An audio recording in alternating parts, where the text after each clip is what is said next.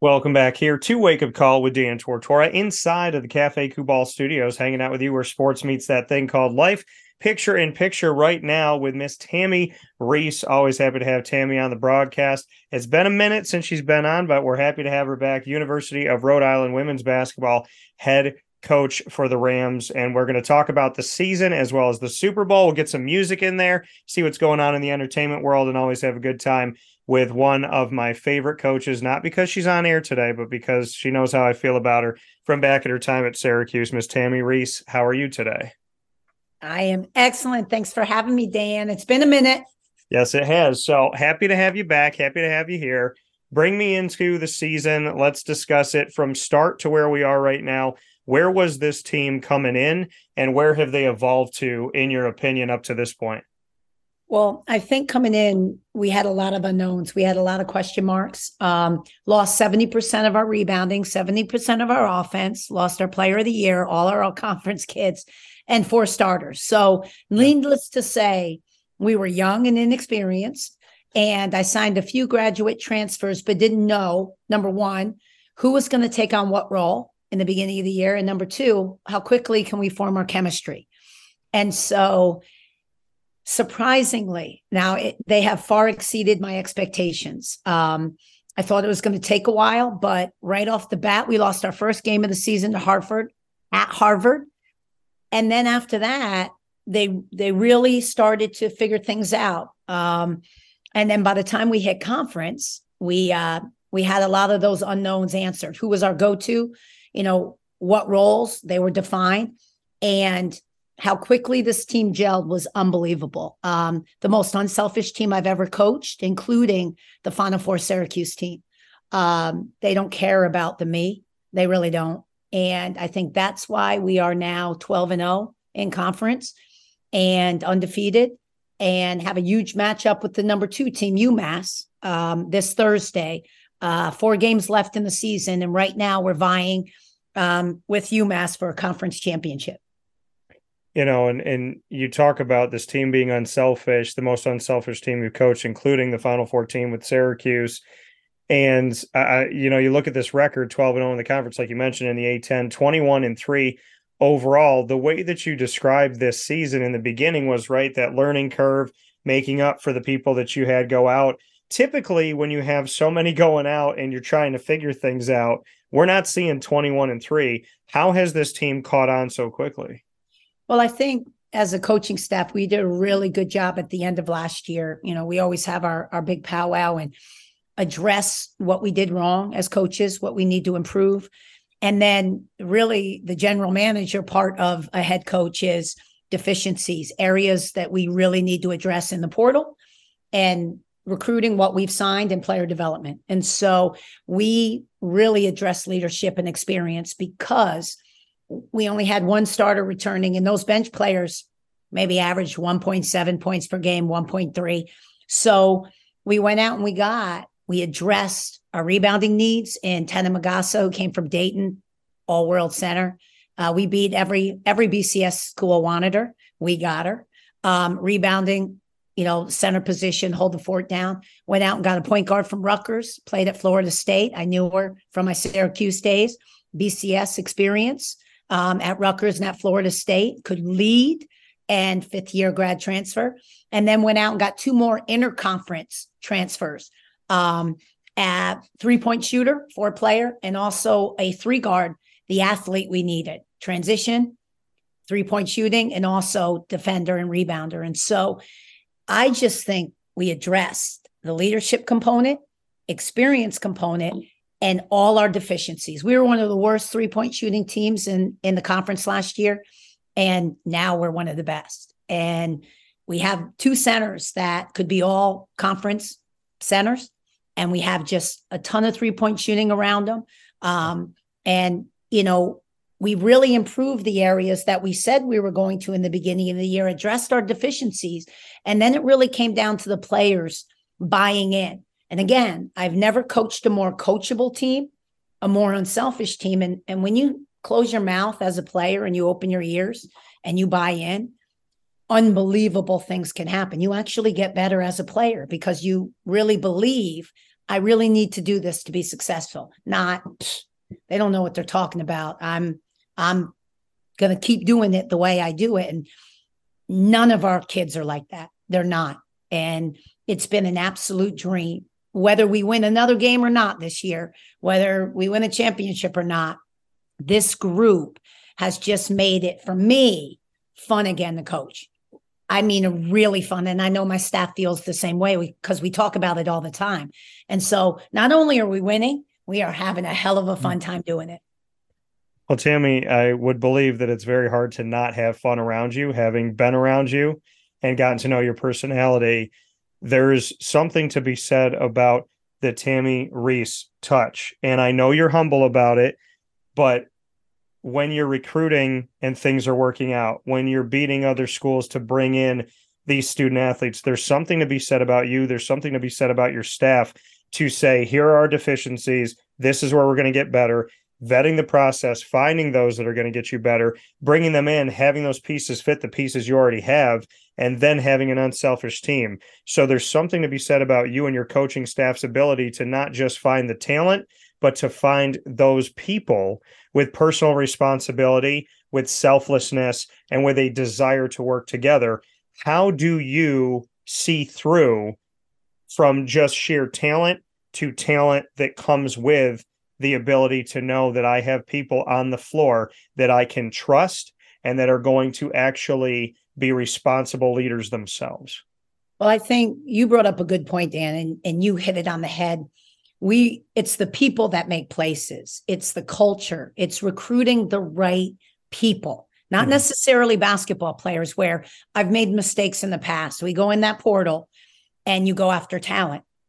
And sometimes you don't really know that talent because you've got a month and a half to get to know them. And I don't know the family. I don't know the kid. And you bring them in and they don't fit your culture. And they could take you down very, very quickly. And we're very cognizant. We've made those mistakes. I'll get bit once. I won't get bit twice. This year, we only brought great people in. And we vetted the portal. It wasn't like we had my assistant coaches were going, we just had a Zoom with the kid, now the mother, now the father, now the family again. And I said, yes, because I am not missing on people anymore. And so that's number one. We recruit to our culture, which if you know me, it's about good people. Just be a great person. Number two, we're very honest with them. Of what their role is going to be, of why we're bringing them here and what we can do for them. I do not lie to kids. I don't. So right from jump, there is no miscommunication. When they get here, they go, you didn't promise. And now they're unhappy. And the parents, the reason I Zoom with the parents, and this was a lot during COVID, it's the only way we could do it, is because I need them to hear it. Because it's not just the kid. Often there's miscommunication between the parents and their children. Everyone's on the same page. And so I can look them in the eye when times get tough, because they will. And I said, I told you this is how we are. Yeah. Am I not being clear with you? And so they never feel that I'm using them. I've lied to them. And right from jump, our relationship is based on trust and good communication. And so when you recruit good people to a good culture, everyone's on the same page, very rarely can things go wrong. And if they do, it's just the kid ends up, the player, the young woman ends up wanting a little more. Or you want a little more, but you're still on the same page and you're happy for each other if you need to move on. I'm fine with that. But I think that's how we're so successful this year. We didn't make a mistake in recruiting. We didn't make a mistake in the portal, because I think we've done that in the past and it's actually hurt us. And I will not sacrifice our culture for wins. I won't, not anymore, because happiness is too important to me. I cannot coach, still get a win and be miserable. I do not want to live my life that way. Tammy, it's like we said, it's been a minute since we talked, but every time I talk to you, I get that there's people that you talk to and you feel it, right? You feel that. When you're talking about these things that you care about, I feel the difference between a coach telling me something and a coach saying, this is me, Dan. This is who I am. I love how passionate you are and how candid you are about saying, I will not win another game and be miserable after. I can't live like that, because so many coaches are looking to win, looking to get that money, looking to get that notoriety, keep that job, be on the top of the mountain by any means necessary. Why are you not a by any means necessary person? I think because I'm older and I've done that and I've made those mistakes. And you'll realize as you get older, I'm no spring chicken. I'm not, I made so many mistakes in my 20s and 30s. And I'm just older now. I know what makes me happy. When I was young, I'd do anything for money, for status, for titles, thinking bigger is always better. And when you get things and you think that's going to make you happy and it doesn't, you learn from experiences. And the people would tell me that. And my young self, I know, whatever. Now I know what they were talking about. I just didn't take their advice. I had to go through it when I was young. And so I know what makes me happy. And it's so funny because I thought money would make the world go round when I was younger. Just wanted money and cars and status, and it didn't. It didn't. And so that's what I think I can be, rest what my morals are and my value system is based off of the life I've lived thus far. And being an older coach, I'm very fortunate that I've had room as an assistant to make mistakes, as a young adult to make mistakes. And that's, I think I just pull from that and my experience. It's the reason I stayed at Rhode Island. Nobody, not one AD, not one board of trustees, not one committee made me feel the way my AD made me feel. And if anyone knew me, and that's how I knew, if they took the time, when Thor hired me here, he took his time. We talked, and I mean talked. He got to know who I was. He knew what was important to me, not, oh, I'm from so-and-so school. You'll just come to, no, I won't. Yeah. I don't even know you. I'm going to move my whole life for a name on a school. Are you crazy? And so Thor, because of our relationship, knew what was important to me and what I valued. And no one could touch that. And no one made me feel more wanted than that man. And so for me, he knew, like you knew, relationships are everything. Your word, building that, I can trust him. Yeah. And so again, it's just how I think how I was raised, and all my experiences is what I lean on now when I make any decision, when I try to lead my team. And it all comes, like you said, it should come from the heart. I try to make really heartfelt decisions, more so than head decisions, because this has never really led me wrong. Tammy Rees here, Rhode Island Rams women's basketball head coach, here on Wake Up Call with Dan Tortora inside of the Cafe Kubal studios. Tammy, everything that you just said and what you were talking about here about your heart and versus your mind, do you believe you have to fall to rise? I do. I do believe you improve yourself and you get better. I don't always necessarily believe you have to fall to be successful, but I do believe you have to fall to grow. A lot of people are successful. Yeah. That to me means nothing. Success means nothing, wins. But sometimes you have to go through adversity to really learn about yourself and how you get better and grow. If you never fail, I don't know how you grow. I don't know how you learn. We all failed at some point in our lives when we were young, and it's how you get better. What happens when you fail? Do you fold? Do you persevere? Do you learn from? So I do believe at a young age, and this is, I tell parents all the time, let your kids fail, please. Please stop doing everything for them. Yeah. Please stop telling them they're always right. Let them fail. I know you don't want anyone you love to hurt. I know my parents hated me to hurt, but they let me fall flat on my face numerous times. And it made me tougher, and it made me grow. And I learned how to deal with adversity. And that I do believe, if you're a growth-minded, process-oriented person, man, that's how you get really good. You got to learn. You also have to learn how to handle failure. And that's really important. It tells you what kind of person you are. What's your character when you fail? Some people aren't good. Some people don't lose very well. Yeah. Some people don't win very well. And so, watching the Super Bowl yesterday and I watch everything. I watch all the coaches' post-game interviews. I watch all the players. When I play a team in basketball, I'll go on their website and I'll watch their post-game commentary. I watch Dawn's. I watch Kim Mulkey's after the big game the other day. I watch Gino when he loses. Watching those Philadelphia Eagles, the coach, the player who got the penalty call, Jalen Hurts, I couldn't be any more proud of how they handled that loss. Everyone wants to blame all the fans, and how gracious they were and how they took it as a growth. We're going to grow from this. And they handled that adversity. Now, every parent should watch that. All those dads that are tweeting, the refs blew the game, blah, blah. That's exactly what you're going to let your kid do. Yeah. And watch how they handled that loss. It's why they're some of the best in the business, because they realize without emotion taken out of it, this is a growth opportunity. Listen, it wasn't one play. There's a million plays that why we lost that game. Our defense couldn't get off the field. We couldn't get a stop. It wasn't that one play. Things like that, how they handle that. They're going to be in the Super Bowl again. They're going to win one because of how they handle and grow from this adversity. And so I just truly believe in that. You got to let people fail, let them grow. And that's truly how I think you become great. You brought up a great point. Eagles cornerback James Bradberry admitted, he said, I fouled him.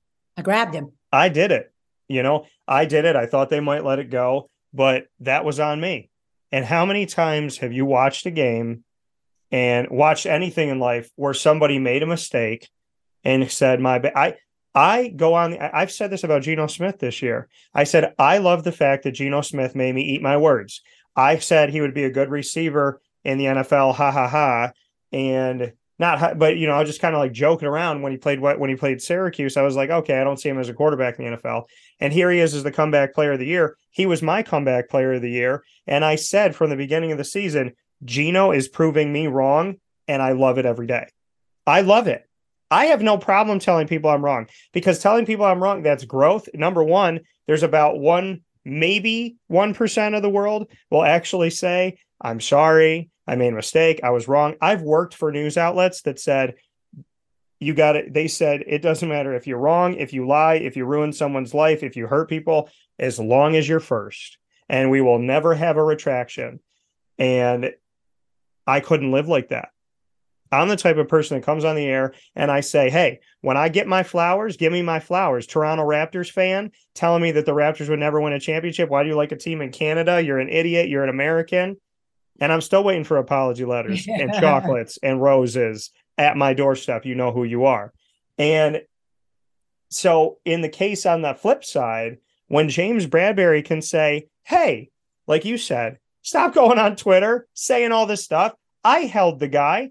I thought I was going to get away with it. I didn't get away with it. It was my bad. He beat me. I tried to stop him after he got around me, and it didn't work out in my favor. Because in all reality, I think the Super Bowl this season was called pretty correct.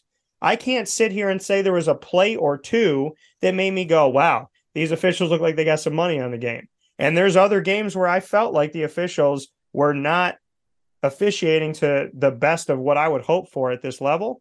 But the problem in this game was not the officiating. The problem in this game was that ice grass that they're playing on. So hey, I think the one or two calls that could have been, questionable, 3 calls maybe questionable, but that field was god awful. Oh, yeah. And because I'm watching the first quarter, it's panning even on the green, and I'm like, look at those divots. It looks like horses have been running on that field. They've been playing polo. Like, that field was god awful for a Super Bowl, and that should never happen. The safety of the guys, like how slippery it was. Like, come on, man. I had a problem with that. Like, I'm like, this is crazy. God, a kicker could have slipped on who puts a logo and paints the middle of the field like that. He could have ripped his ankle, Yeah. and it looks like he did. But, I commend, and did I think he held him and let go early enough that I don't think that guy was going to catch that ball anyway. He wasn't. It was a very quick, and the way that he did it, it was such a like grab, like, oh, it was like a grab release. It wasn't a grab and pull. So I feel like he, in most cases, probably would have gotten away with that. Yeah, and he should have said, I didn't really grab him within the first 5 yards. I let go of him. The ball was uncatchable. He didn't say that. No. He said, listen, I did tug on his jersey, and it's up to the official to call it or not, but I gave him the opportunity to do it. And that's what he did, and so I commend them. I've lost a national championship game on a call from an official. And when you're that heated as a player, for them to be that calm and that, I thought it was first class, Philly first class, where a lot of people say their fans aren't always first class. That organization, those young men, they're first class. And I really, really, I was astounded by their post-game interviews. I really was. And it was a great game. You know what I would have said? I didn't wish it ended. I did not want it to end. The stadium went like this.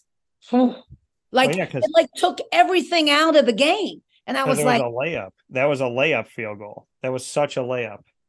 And so it ruined it for me. Like, I was all excited. And then all of a sudden it was like, all right, well, oh, damn. And then that was it. And I felt like the ending it was too good of a game to end like that. As a fan, that's how I felt. I wanted it to end on some big play or, either defensively or offensively, put it in overtime. You know what I would have said as a joke? Because I would have said the truth. But as a joke, I would have been like, yeah, I grabbed him. I was like, I'll try to stand up. This was a slippery field. I would have said I grabbed him just to keep myself up. Yeah. As a joke. But I wish they would have got a stop and then they got the ball back and see if they could come down.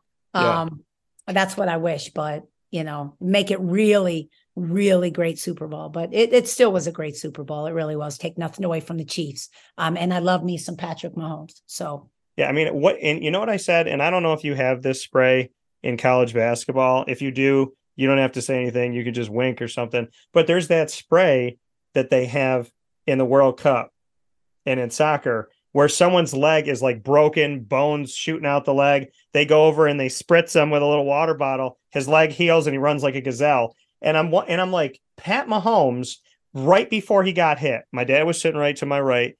And right before he got hit, my head went, how's he going to be when he gets hit for the first time? Like when he finally gets hit, is he going to be okay? Is he going to get re-injured? I thought that right before the play happened. Then he went down. Then I was like, oh, look at him. And my dad goes, here we go. And then he jogs off the field and comes back on. And just like he did against Cincinnati and just like he did against Jacksonville, my Jaguars, he didn't just beat you. He beat you by running with a high ankle sprain that he continues to re-injure, but still, well, all of it, he'll like be injured and 15 minutes later, he's running better than anybody else who's in perfect shape and perfect health. I don't understand Pat Mahomes, but I think we might be watching one of the greatest quarterbacks to ever live, and wait on it. Maybe he can be the best. I don't doubt that he can't be the best because, the best will always, there's someone that always comes along that will break. Now, will they say he's the GOAT like Brady? I don't know. Will he surpass 7? I don't know. No one thought anyone would catch Kareem Abdul-Jabbar. Now, I'm not saying he's the best, but LeBron statistically has had the best career. Statistically as a player, he's not the GOAT. Michael Jordan's the GOAT. He's the best player. But LeBron. So yeah. I too, but they have something. Yeah. I remember watching the Lakers versus the Detroit Pistons, and Isaiah Thomas goes down, and his ankle was ripped. It was this big. He couldn't even walk. Goes in the locker room. There's something. Now, you watch football movies. You watch different movies. Shoot it up. I'm not saying they did that. I don't know. But why do all these movies say they get injured? I don't want to feel it. Can he go? Shoot it up. I don't know what they do. Suddenly he doesn't even look like he's injured at all. At all. Yeah. I don't know what they do. They got some magic dust back there. They got that magic Windex from, that they spray on it and it makes it feel better. I don't know exactly what they do when they're injured in football or basketball. I know what we do when they're injured. We try to tape and see if they go. If they can't, we don't give them magic fairy dust. We don't do anything to re-injure a player. We in college, and I know as a coach, I would never ask one of my players to do that. Now I don't know what they do in pro sports. I don't. So I can't. But he didn't. He came out and he gutted that out, man. And that was an unbelievable performance. And he did it on a bum leg, which made it even better. And I said, in comparison, we were talking about it on yesterday's broadcast. Brendan Murphy and I were speaking about it. And we brought up Aaron Rodgers playing on one leg. We brought up Tony Romo with the punctured lung from the cracked rib. And then there was the Mike White with the Jets, where he injured himself as well, his ribs, injured himself multiple times and continued to come back into the game. So, I mean, it is miraculous. And every time I watch Pat Mahomes, I feel like he does something. And then he's like the nicest guy. And I don't know if you, and you said you listened to the post game, so you probably heard this, but he said something I don't know if I've ever heard anybody say in almost 20 years of broadcasting. He was doing the interview and he said, "We're going to celebrate." And he looked at the camera and he said, "The right way." And it was almost like, "Don't worry, Mom, we're not going to get too crazy." And I was like, man, this guy makes me feel like if I had a daughter, I'd be like, I'm a little nervous. And he's like, "Don't worry, Dan, we're going to celebrate the right way." And I'm all right. You know what? You could take her a half an hour later. Like, he just seems like somebody you don't have to worry about. And he's just different. You know, you give him all this money, you give Aaron Rodgers all this money. Aaron Rodgers is out here being a diva, getting psychedelic hallucinations in the middle of a cabin. And here's Pat Mahomes winning a Super Bowl. So, yeah, no, to each their own. You know, everyone's different, but you do. He just seems like he's a family man. He's got beautiful kids. He has a beautiful wife now, but he's just humble, down to earth. He's not lost his mind. The GOAT status has not hit him yet. Yeah. And, you know, I say this all the time. I like people who never change.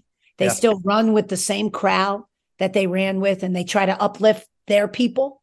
Yeah. They don't forget their people and run with the upper echelon status now. And Patrick Mahomes seems like that guy, that it doesn't matter how much money I have. It doesn't matter how many rings, my status.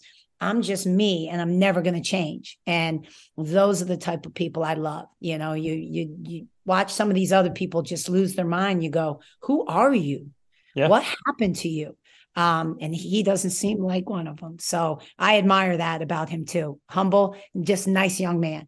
Yeah, Tom Brady got a new face. So, I mean, it's just a little bit, you know, and that's how I feel. Somebody said that to me years ago. It was someone who really didn't know me. And she was like, "When you get $1 million, watch you change." I said, "I'm not going to change." She said, "Why?"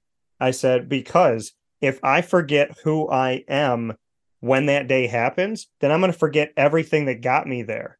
And if I forget everything that got me there, I'm not going to enjoy it. I'm not going to appreciate it. And if I'm not Dan Tortora on the top of the mountain and I become somebody else, then I got to go back down to that mountain and start all over again, because I don't want to win anything if I'm not me." And the first thing I think of is taking care of my people. I tell my friends all the time. I say, if I'm going out and I'm doing stand-up comedy, we start touring someday, y'all are going to be in the front row. I hope y'all are cool with it. I'll pay you to go on the road with me. You don't have to worry about your job, but we're all going, because that's what life is supposed to be. You're supposed to take care of that real good, no yes men inner circle that loves you, tells you when you're wrong, tells you when you're right, loves you up both times.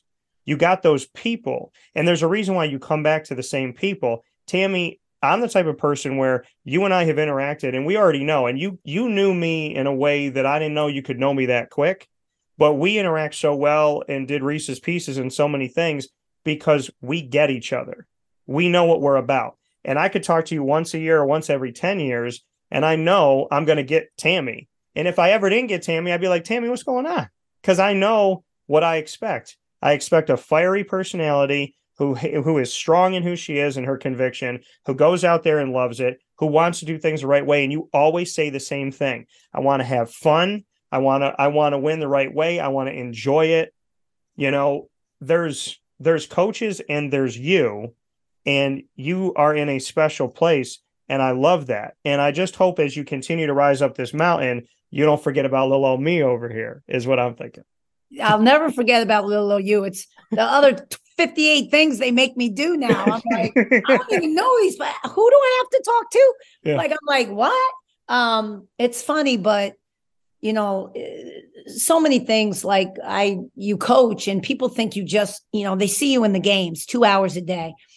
And it's the other 20 hours. Like you're like, I got to do scouts. I got to do recruiting. I got to do all these interviews. And it's funny, when I first got here, I had all the time in the world for you. Right. I'm like, because they were god awful. No one wanted to talk to me. And now it's like, I'm doing interviews 3 a day, 4 a day. If I'm at, people like, can you come speak? Can you do this appearance? I'm like, I can't, I'm in the season. I wish I could. I've never been so busy in my life outside of coaching. And that comes with the job. That comes with promoting your university, promoting your program. It's a good thing to have. Actually, people want to talk to you. They don't are like, who are you? But no, never. Like, and I say this, I remember the first couple people that sat in our arena. Like, we play Thursday and there'll be thousands of people there. We'll probably have the biggest crowd of all time. But I can remember our first ride or dies that were there, that, support us. They're like our family. I know our inner circle of fans that, because now here comes the bandwagon. But those are the people that, you can't lose because they believed in you. They gave you your shot. They supported you even when you lost. And those are the people you cannot lose out of your life.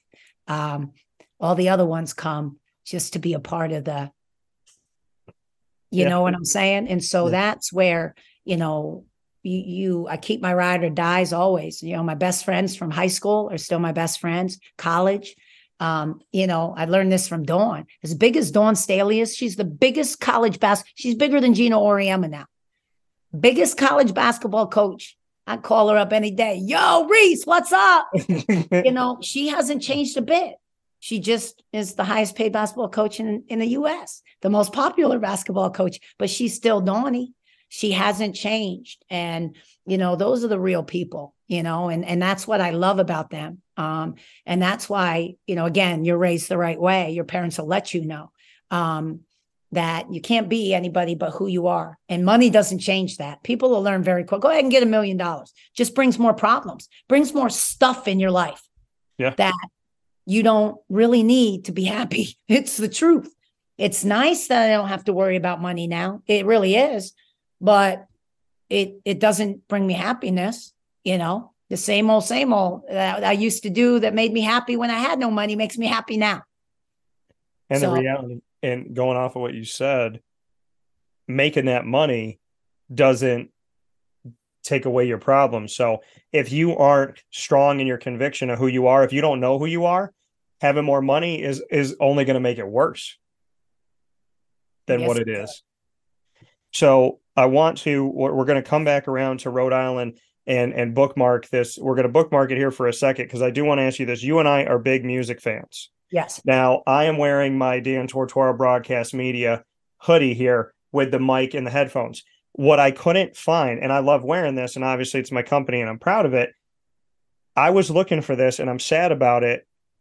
I couldn't find my Prince shirt because I wanted to wear it for you. So we talk about greatest of all time halftime shows. Now, when Prince came around, I didn't see that one like live in a moment. I saw the Maroon 5 with Adam. I saw the Adam Levine one, and I went like this. Yeah, not interested. Now I like Maroon 5, but I don't need to see some no dude with his shirt off. So I was like, whatever, I'm good. Now, my favorite, because I think the Super Bowl should be meant for collaborations. People that don't go on tour together, that just so happen to be able to do this in this moment and maybe never again for the rest of all mankind. Aerosmith with Britney Spears and NSYNC. That one was amazing. I still remember them walking down like the catwalk thing. Another one that I loved, and Tammy, you could say however you feel about this, but I called some people out on this one. I said, if you had a problem with this show, there are a few people that are like, hey, my kids, I don't want my daughter seeing this dressing up like this and this and that. And I get that, but I'm going to call some people out and say, Y'all were jealous about the dancing. We're jealous about the bodies, and we're jealous about not your kids looking at the screen, but your Your husband. husbands. Yeah, the husband going, ole, ole, ole. So to me, Shakira and J-Lo, when you tell me, oh, she's 50 and she's 52, I'm like, stop with that mess. That's not real life. No. Those women are not good female performers. They are good any gender performer of any time in any history because they dance in their 50s like people don't know how to dance in their 20s.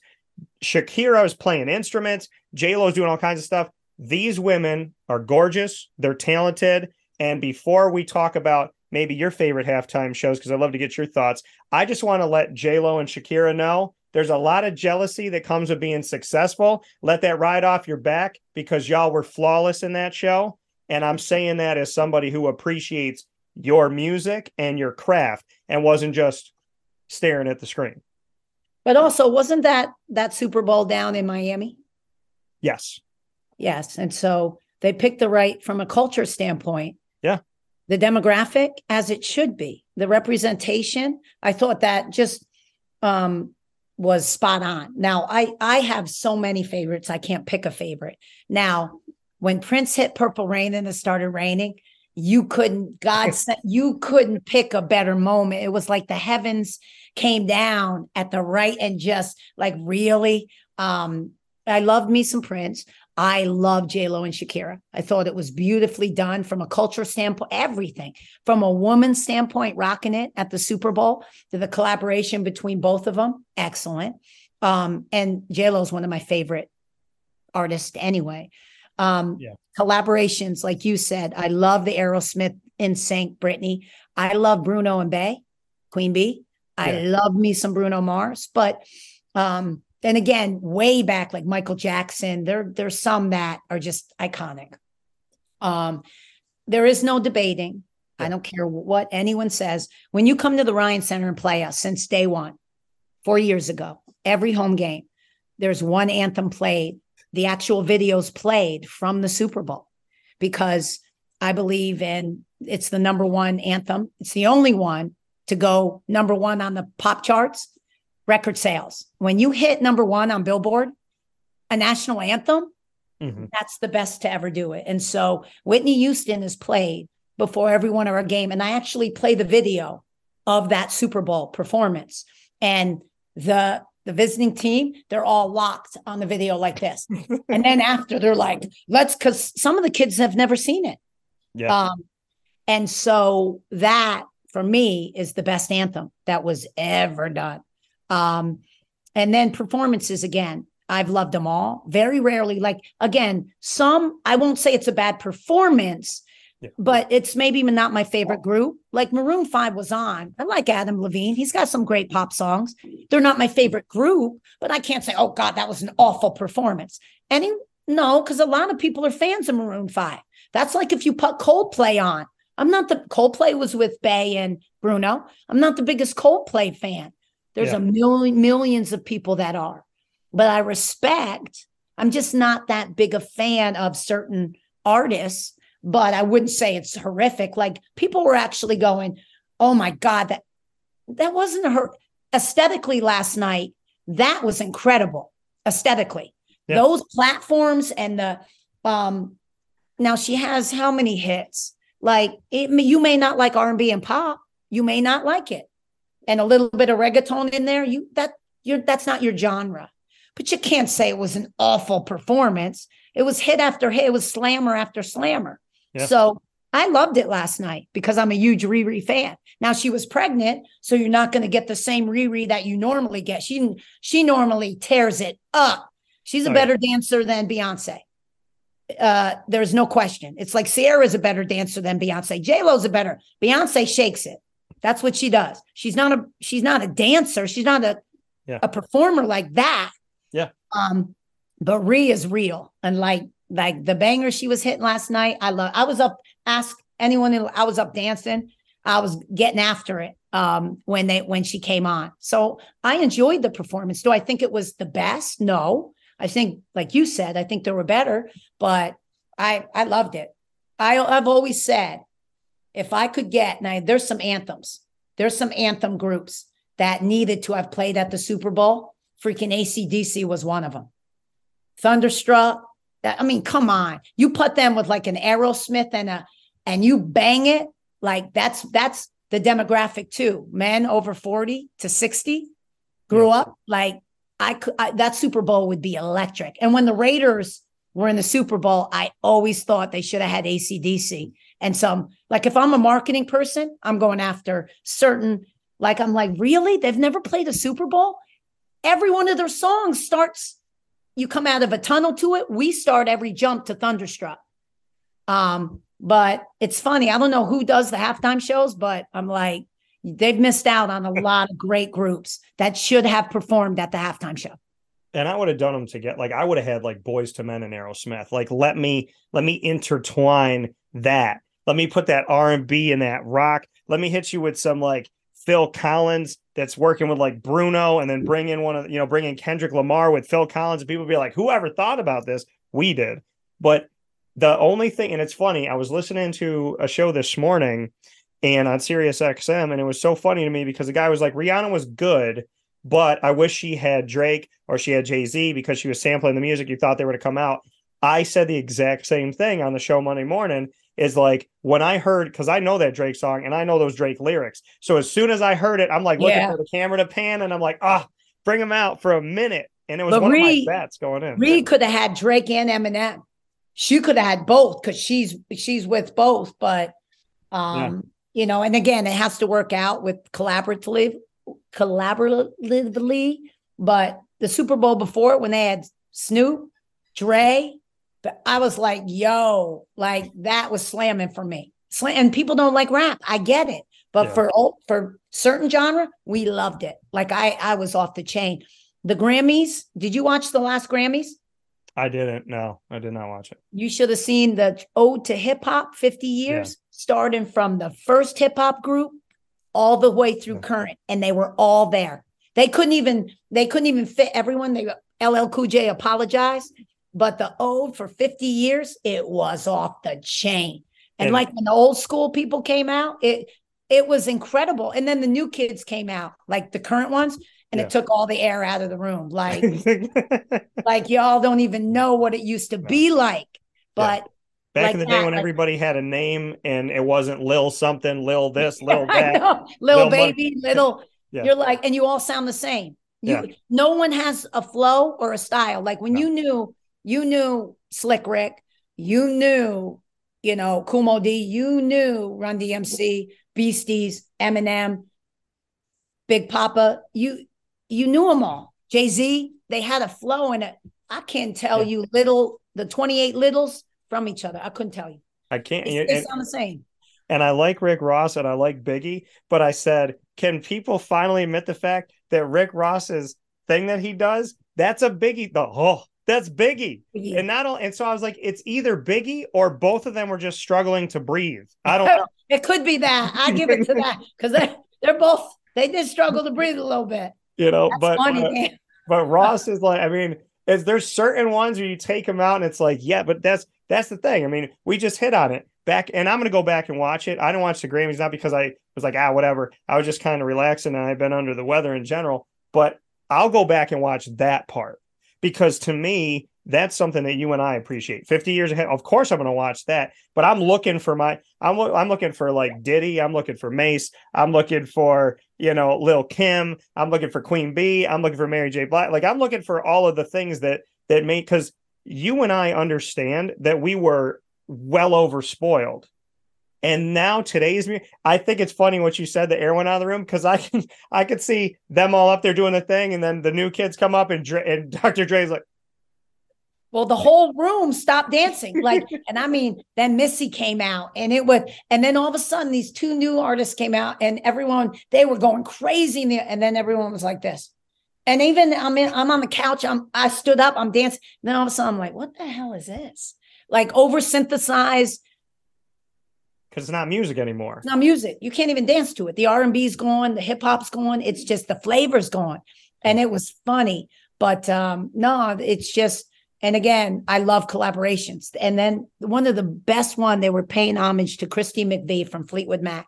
when you had Fleetwood Mac there playing this instrument, I think you had Sheryl Crow playing the piano singing, and you had Bonnie Raitt, and she was singing and it was haunting, beautiful. And the collaboration, and Grammys is notorious for taking two artists, and sticking them together. And they did it all night long, and it was amazing. But things like that where you go, oh my God, what is Justin Timberlake doing with Chris Stapleton at the CMAs back when they sang Tennessee Whiskey? And that was one of the best performances of all time. And the Country Music Awards does that a lot with Pink and Keith Urban. And so you get some of your greatest musical performances when you take two people that put them together and you go, oh my God, they're talented. But you would love the Grammys ode to 50 years of hip hop. You'd love it. God, Your Mama and Me, Backstreet Boys and Florida Georgia Line. Yes. And I was listening to the song and I go, this is Backstreet. And I was like, there's nobody. I was like, this is Backstreet Boys. This is clearly them. So, because their sound. Really quick here, final note here, Tammy, words you want to say to the Rhode Island Rams, proud and true and real fans that have loved this team since day zero. What do you want to say to the people out there? Well, nothing but my heartfelt appreciation for, embracing us when we were not good and believing in the vision, myself and my coaching staff, with the dream we were selling them, that trust in the process, trust that we're doing things the right way. We will build it.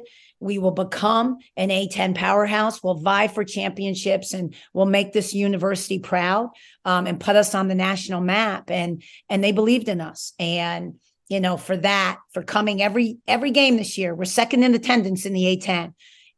My team appreciates it, my coaching staff, and just thank you so much. The Ryan Center is a true home court advantage now because of them. Tammy Reese, University of Rhode Island Rams head women's basketball coach. And Tammy, more than anything else here on Wake Up Call inside of the Cafe Kubal studios, thank you for how you've always treated me. And I look forward always to catching up with you again. Well, thank you. Big time. You got your own studio now. Look, I'm doing mine in my kitchen. I got to get on your level, Dan. I'll talk to you soon. Thank you so much. All right. Love you, Dan. Love you too. See you.